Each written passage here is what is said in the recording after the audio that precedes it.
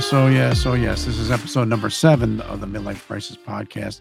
I've been talking with my family. I don't know. They think I should change the name of the podcast to Heat from the Seat. What was the other one, Bridget? My daughter Bridget's here. She's Monday Night Quarterback, even though it's a basketball podcast. But Bridget's here. She's the one to blame for the music. So if you like the music, that's her pick. So our next episode is dealing with Proposition 48. Proposition 48 for you basketball fans in 1980. January 13, 1986, NCAA schools voted to adopt the Proposition 48. It was a controversial that mandates minimum high school grades for scores and standardized college entrance exams. We had Seth Greenberg on earlier. He's talking about education and student athletes. The proposition, which was passed by a large margin, had disproportionate impact on mainly black males. 51% of the black male athletes would not have qualified for Proposition 48 in 1982. The historically black schools led by Grambling State President Joseph Johnson adamantly objected to the bylaw, stating this rule would be deny blacks equal protection and opportunity for those who propose it. Knew it, he said. Proposition 48 required incoming freshmen to maintain a 2.4 grade point average and average core curriculum of 11 core classes in English, math, and science. As well, they had to have a 700 in SAT, 1,500 in ACT, and also keep a C average. The day after the Proposition 48 was passed, John Thompson walked off the court in protest against Boston College. He stated, "I done it because out of frustration, you're limited in your options of what you can do in response to something I felt very strongly about." John Thompson said he even mentioned this in his book I was reading, which was "I Came as a Shadow." It talked about Jane Kemp, which led me to this book. Jane Kemp Takedown was written by her defense attorney. Jane Kemp was a tutor at University of Georgia, and it tutored athletes. She was demoted and fired. With that, it was a traumatic experience in her life. She had 2 suicide attempts. She ultimately won her case, but it did have effect on her health, and it was mainly due to athletes. She failed 3 of the athletes on the football team, and there was some grade fixing going on from the dean, which had these athletes play in the 1982 Sugar Bowl, which they were eligible. She had ruled them ineligible. She, in our day and age, she'd be called a whistleblower. The lawsuit made the NCAA to react and start this proponent of Proposition 48. My next guest was affected by Proposition 48. He's from my hometown. He ended up playing at Old Dominion University before he went to community college or prep school up in Maine. My next guest is going to be a center, 6'10" center from Elizabeth, New Jersey, Allon Wright. Well, Allon, thanks for coming on the show, and thanks for getting back to me. We're the same age. Both grew up in Elizabeth. You played basketball for Elizabeth High School and it was criminal powerhouse. I was in the stands watching, so I remember you playing. And I started the show. I was looking up for concepts for show, and then I saw on a Facebook page somebody talking about Proposition 48, and then you in the comments said, "Yeah, that was me." So Dave Sturchio's here. He's a producer, so he was like he wasn't too familiar with Proposition 48. So I just wanted to talk a little bit about Proposition 48 and your journey, your experience through it. Yeah. Well, again, James, thanks so much for having me. And I think my story is pretty unique because it came at a time where, Proposition 48 was like the thing, right? You had an elite class of athletes coming through, in the early 80s that excelled on the athletic field, on the basketball court, but maybe just had some challenges and some difficulties in the classroom. So just as just to kind of set the context here, Proposition 48 was a rule that was put out by the NCAA, which at the time, if you were a student athlete, you needed to have at least a 2.0 GPA in a core set of college preparatory academic work at the high school level. But most importantly, you needed to have at least a 700 on the SAT. I fell into Prop 48. I mean, I had a pretty decent GPA at like a maybe coming out of Elizabeth High School. I had like maybe a 2.5, but those standardized tests, man, I mean, just really caused me all kinds of anxiety. And I mean, just quite frankly, and to be open and honest, I just was not good at taking tests. And you're not alone with that. You know, that's a real thing now. So I mean, and I'm walking in the same. I'm walking lockstep with you. So not to cut you off, but you keep on going. Yeah. So that was the situation, you know, with me. And then James, I mean, I think you've already touched on it. You know, the reputation that Elizabeth High School had back in the mid 80s, you know, late 80s. I mean, we were clearly, you know, a powerhouse team. I actually came to Elizabeth High School as a ninth grader. I was 6'5", weighed about 140 pounds, and I kind of got discovered by here's a name for you, you know, the legendary coach Ben Candelino. Oh, sure, he's still there. He's still wow. In an open gym, you know, and for me, it was just more about the curiosity of the game. But quite honestly, I couldn't walk and chew gum at the same time. One of the things, if you know anything about Coach Candelino, I mean, he's a fiery coach, but, you know, Coach Candelino took a particular interest in me in my ninth grade year and, you know, kind of laid the foundation to form a relationship. When I got to my sophomore year, I went out and made the JV team. At that time, I grew from 6'5" to about 6'9" as a 10th grader. So I had that infamous growth spurt going into my 10th grade year.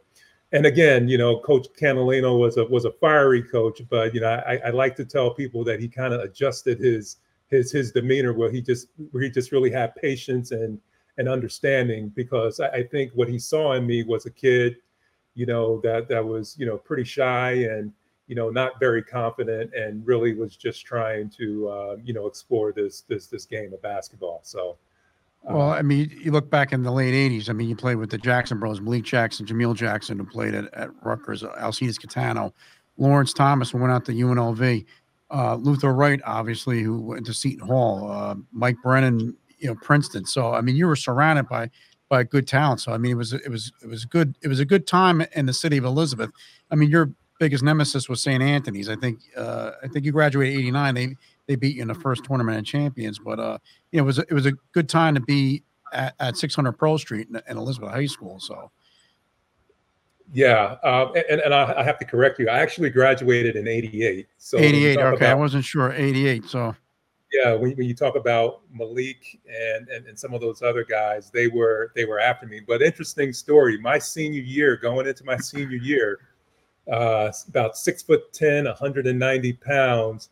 Along comes Luther Wright, no relation. Yes, I was going to say that. Yeah, no relation. Luther and I actually had met years before, because we both played for the Road Runners. Sandy Pionen, who's you know, kind of like a legend on the AAU circuit in New Jersey. Yeah. Kind of got that introduction not only to Luther, but to some of the you know, St. Anthony greats, you know, Bobby Hurley, Danny Hurley, Jerry Walker, Terry DeHare, and those guys. So it was interesting, because here I am, you know, kind of souped up going into my senior year and saying, hey, look, after all these growing pains and struggles, you know, playing JV. I should mention I played JV in both the 10th grade and my junior year, which is rare. Yeah. Because I think what Coach Candelino wanted to do was just to kind of develop me and give me that game confidence. Here I am, soup for my senior year, and along comes a 7'2", 250-pound behemoth of Luther, and plans just kind of, you know, quickly changed, because I even forgot to mention Chris Gatlin. So you're in between Luther Wright and Chris Gatlin. So it's just like who played a couple years in the NBA. NBA, yeah. And interestingly enough, you know, and I'll just kind of, you know, share that, you know, my my senior year, to say the least, was pretty rocky. I mean, I actually played behind Luther, where many people just kind of thought that I would be the starting center. But again, understanding the politics and loved my time at Elizabeth, it was really more about nurturing Luther and bringing him along. Yeah. So back to the Prop 48 story. So took the SAT about 5 times. The highest score that I got was a 640. Oh, so close, So, so close. yeah, so close, but yet so far. So Yeah. that after graduating Elizabeth High School, I had signed with Old Dominion University, which is where Chris Gatlin was one of the reasons why I went to ODU. Signed my senior year, with ODU. Was hoping to attend ODU in the fall, but again, I wasn't able to get the test grade, and was relegated to Maine Central Institute in Pittsfield, Maine, where I had the good fortune to be a teammate of another great, Sam Cassell. Yeah, Sam Cassell. In our initial conversations, you think about these players like Sam Cassell, but just how's the process go? Because like you commit, and then how are you notified that you're ineligible? Like, does Ben Candelino come down? Does the NCAA send something? Like, how does that process work? Because I mean, like coming from the outside in, you hear about he's Prop 48. He went to junior college, or he's Prop 40. So how's you're giving us an inside look, like this is what really happened to the people at that time in this part of history. So yeah. So actually got the notification that I wasn't. Well, first of all, I wasn't admitted into Old Dominion, and I think again because this was an NCAA rule, there was a compliance. Obviously, NCAA institutions have compliance people, and I was informed in April because that was like the cutoff for April, May. That was the cutoff for when you can actually take the test. I mean, back then the tests were scheduled during like a particular moment in time, and it was Old Dominion's. Someone from the athletic department and the admissions office said that I still remember the letter. We regret to inform you that you were not admitted to our institution. Yeah. And so it was then where I kind of had to scramble a little bit just to, with the help of Coach Candelino, to get into a post-grad program. And my options were Fork Union in Virginia, which was a military institution, and Maine Central Institute. So after you got that letter, there was no communication with ODU. You're basically coach or anything else. Or was there any restrictions on them contacting you, or is it you had to do a restart again? Like you're a new recruit. Like is that how the process works? Yeah, so. Exactly. That's what actually happened. Although I didn't get it admitted into Old Dominion, I had to reopen up the process. I should just back up a little bit and say that when I was, my senior year, I got recruited. And think about this: this is 6'10", basically, role player in New Jersey. But just because of the strength of the team and the program, I had some really good looks from like a Rutgers, St. Joseph's was recruiting me. LaSalle, Monmouth College, mid-major institutions.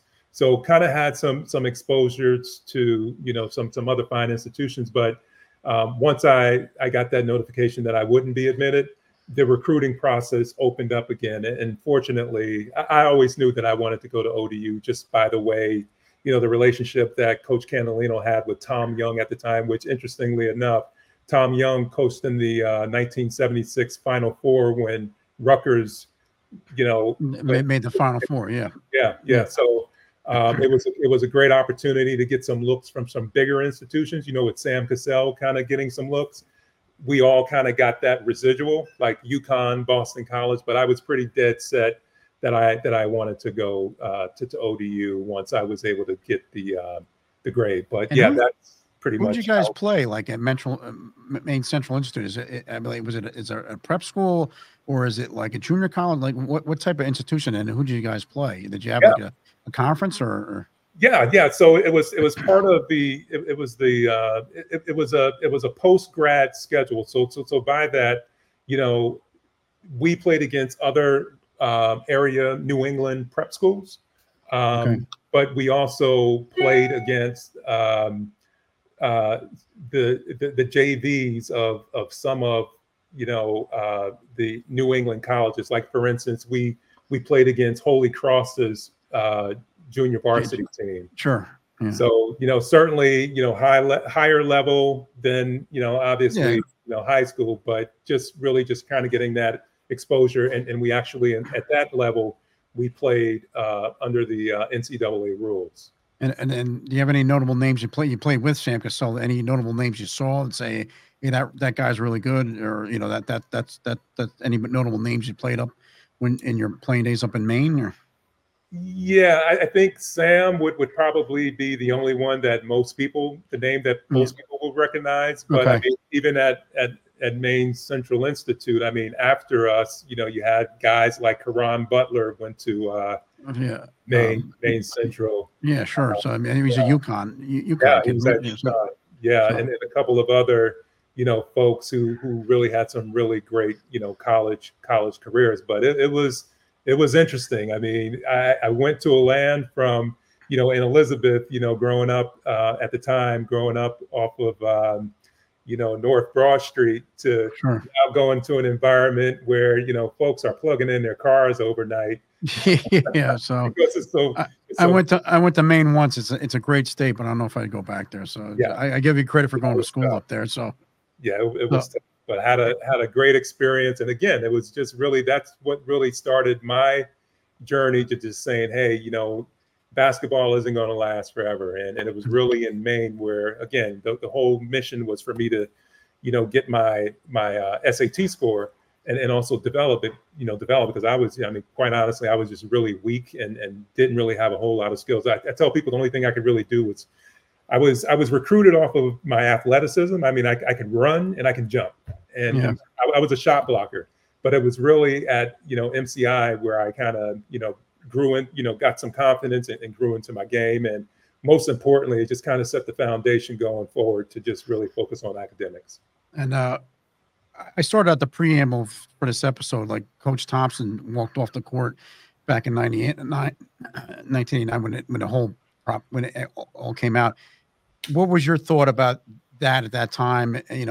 Being from an inner city, challenging, background. Listen, Elizabeth High School, it's a great place to school. A lot of my friends went there. Great place to be.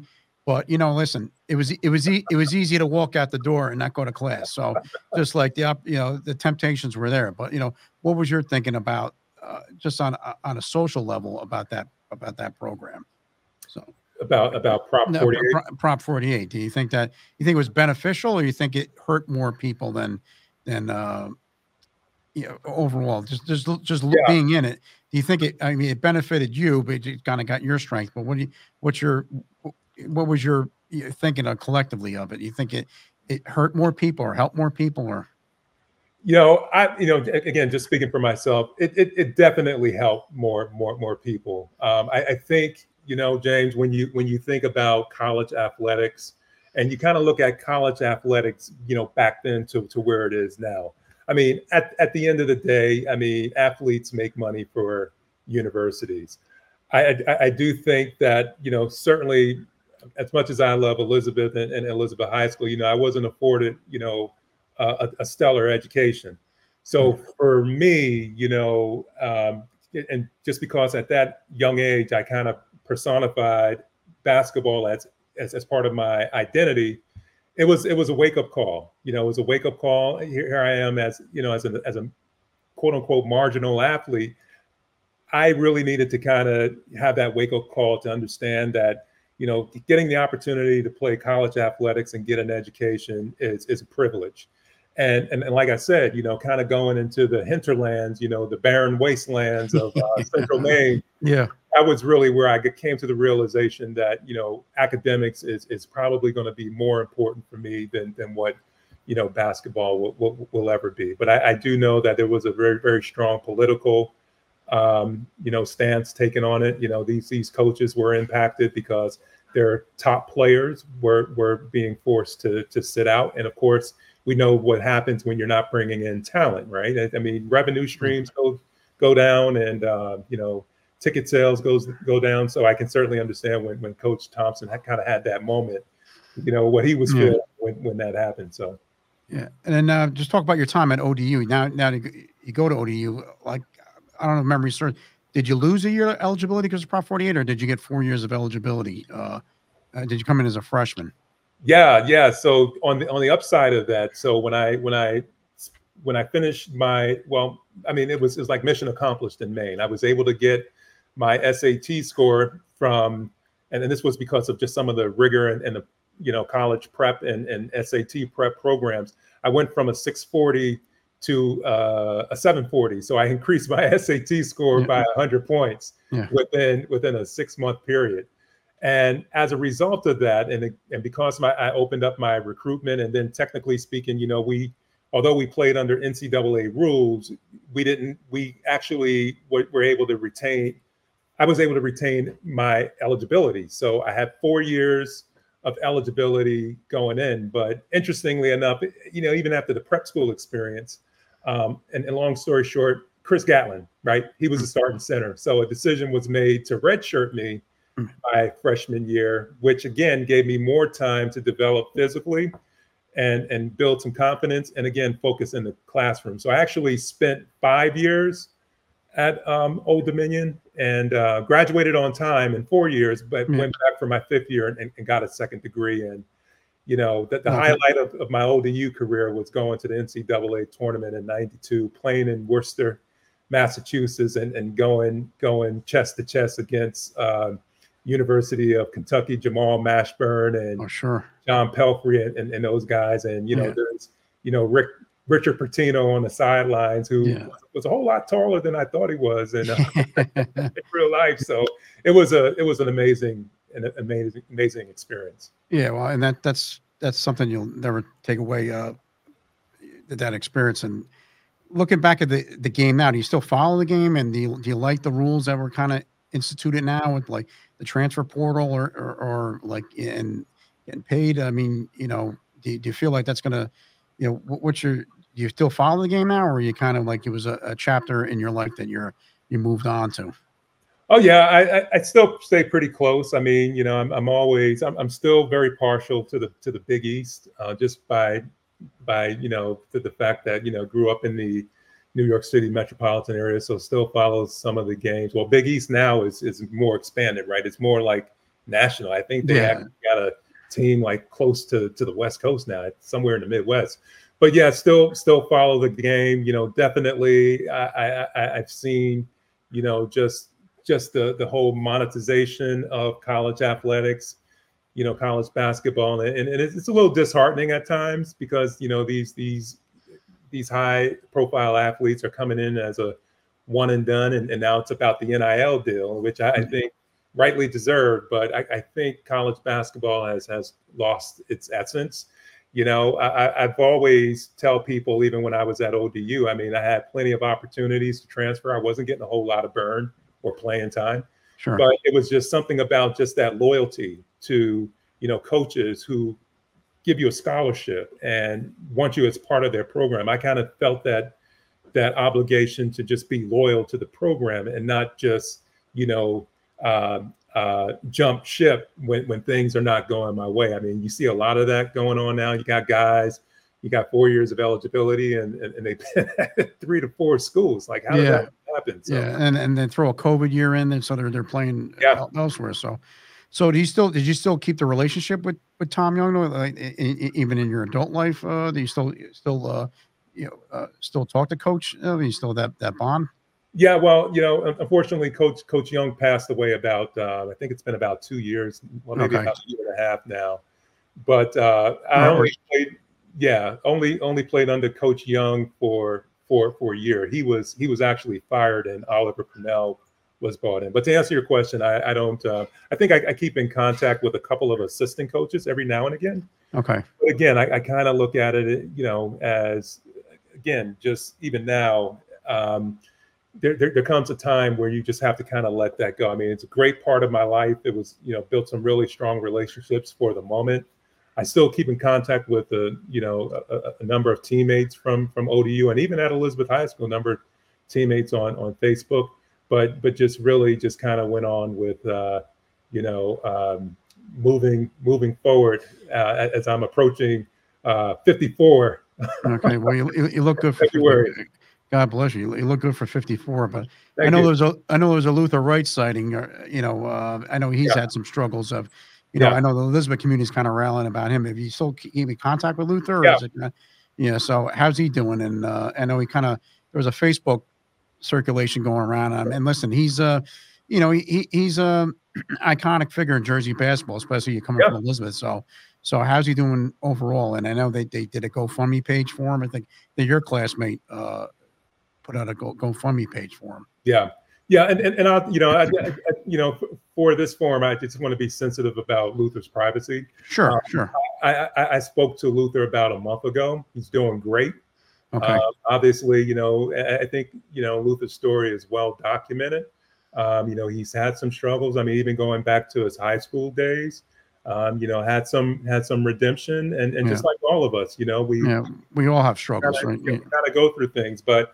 When I spoke to him about a month ago, he's doing well, and it's good to see that others are supporting him. I think truly getting out of and I'm not saying this because I'm living in Florida and I haven't been in Jersey for a while, but sometimes it takes you getting out of your environment in order to make some progress. And Yeah, sure. when I spoke with him a month ago, he's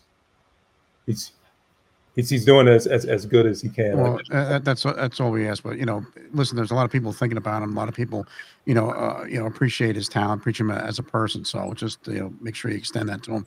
But Absolutely. just getting on to your career after you graduate from ODU, like now what did you do? Now life happens. What did you do after that? So. Yeah, so when I graduated from Old Dominion back in '94, I always had a dream. I think from the beginning, I've always had a dream. Although my chronology, my basketball chronology from high school to prep school to college, I wasn't a big numbers guy, but I always had a dream to play professional basketball. So when I graduated from Old Dominion, the first accomplishment for me was, first of all, graduating with 2 academic degrees out of ODU. I had the good fortune to play professional basketball for 2.5 years in Europe. Nice. And I mean, that was like me, like making it to the big time. I mean, I played in a little town outside. My first year, I was in a little town outside of Budapest, Hungary. They spoke no English. And coming, from, growing up in Elizabethport, downtown, to going to, Hungary, it was a serious culture shock, more so from me just moving from the north to the south. Had really good success my first year, and then, was able to bounce around a little bit to places like Luxembourg, Belgium, played very briefly in Bosnia.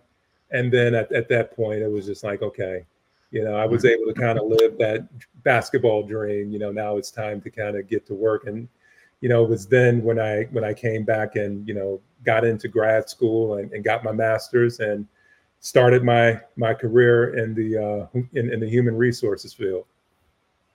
Okay, well that's great. But like your experience in Europe, like how is the game different from playing in the States? I mean, is it are the fans into it? Is it you're playing in empty stadiums? How's the game different over there? I mean, it was probably evolving back then, but I mean, I can only imagine. But like, how was the game? Yeah, it was interesting. Back then it was, and even now, international basketball, they play under the FIBA rules. So, one of the noticeable differences between the U.S. game and the European game back there was the lane. And back when I was playing in Hungary, the lane was shaped like a trapezoid. It was like, it wasn't just a straight, like rectangular, lane. It was actually, flared out a bit.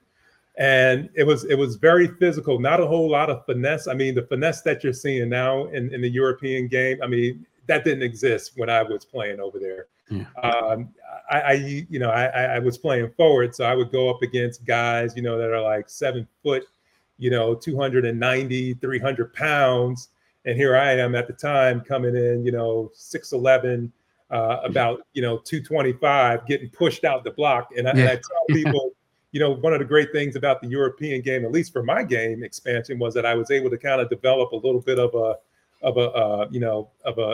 14-foot jump shot. Yeah, because that was like the stigma. I guess the big men shot from outside in Yeah. Europe, and in the States they would have the back to the basket. Yeah, So, back to the basket. Yeah, which definitely wasn't me, with just kind of being pushed down and elbowed and slapped and scratched. It was just like, no, I can't have any of this. So I'm just going to try to get what I can, outside the lane, and just kind of like little tip-in dunks and things like that while they got their backs turned to me. So it was interesting. And I think, the other thing, James, about the European game is just the level of passion from the fans. These local teams and just all the support that they have, was really nice to see. I mean, the other thing, of course, there was only either one or two Americans to a team, so culturally, it was great, just to kind of be taken in and received by the teams. But I tell you, if you're not playing well, I mean, they show you no love. And there were a lot of situations where I know I didn't play my best, and we lost games because there was big wagers on the games. And I heard about it, and it was in those moments you just want to try to, say, I'm done with this, I'm going back home. But I guess that's beneficial when you don't know the language. They're upset you, they know what to say. So. But listen, Allon, I reached out to you a while back. We've been in contact with you. I appreciate the time. Appreciate you coming on. Appreciate you telling your story about Proposition 48. So, this part of basketball lore doesn't get lost, from this new generation. But I appreciate your time. Whatever it did, it worked. I mean, you carried the interview. I appreciate you coming on, and I really appreciate you telling us your story and everything else. And good luck to you, and you look great for 54. So I just gotta say, keep on doing what you're doing. So great. So, I appreciate it. Yeah, but if you're ever in Elizabeth, hook me up. Look me up. So I'll be. I don't live in the city, but I still got relatives over there. But I'm around. So, but happy holidays to you and your family. Thank you very much. Thank you very much. Thank you. Thank you, Allon. All right. Take care. Take care. Thank you so much for your time. This is going to be the last episode for 2023. I'd like to thank Dave Sturcio here at Chop Sports Media for giving me the opportunity for this. Thank you for my family and friends who reached out to me on phone calls, texts, and calling me wishing a good job. I did. Give me the positive, give me the negative. Reach out to me via email if you know me, text. Also, you can find me on Twitter at Whalebones. Feel free to contact me with any storylines, any interesting topics you may have. At this time, I give this opportunity to extend happy holidays to your family, and safe in the world, peace in the world, and a prosperous 2024. Have a great night. Have a great 24. Signing off for 2023 here at Chop Sports in Manawha, New Jersey.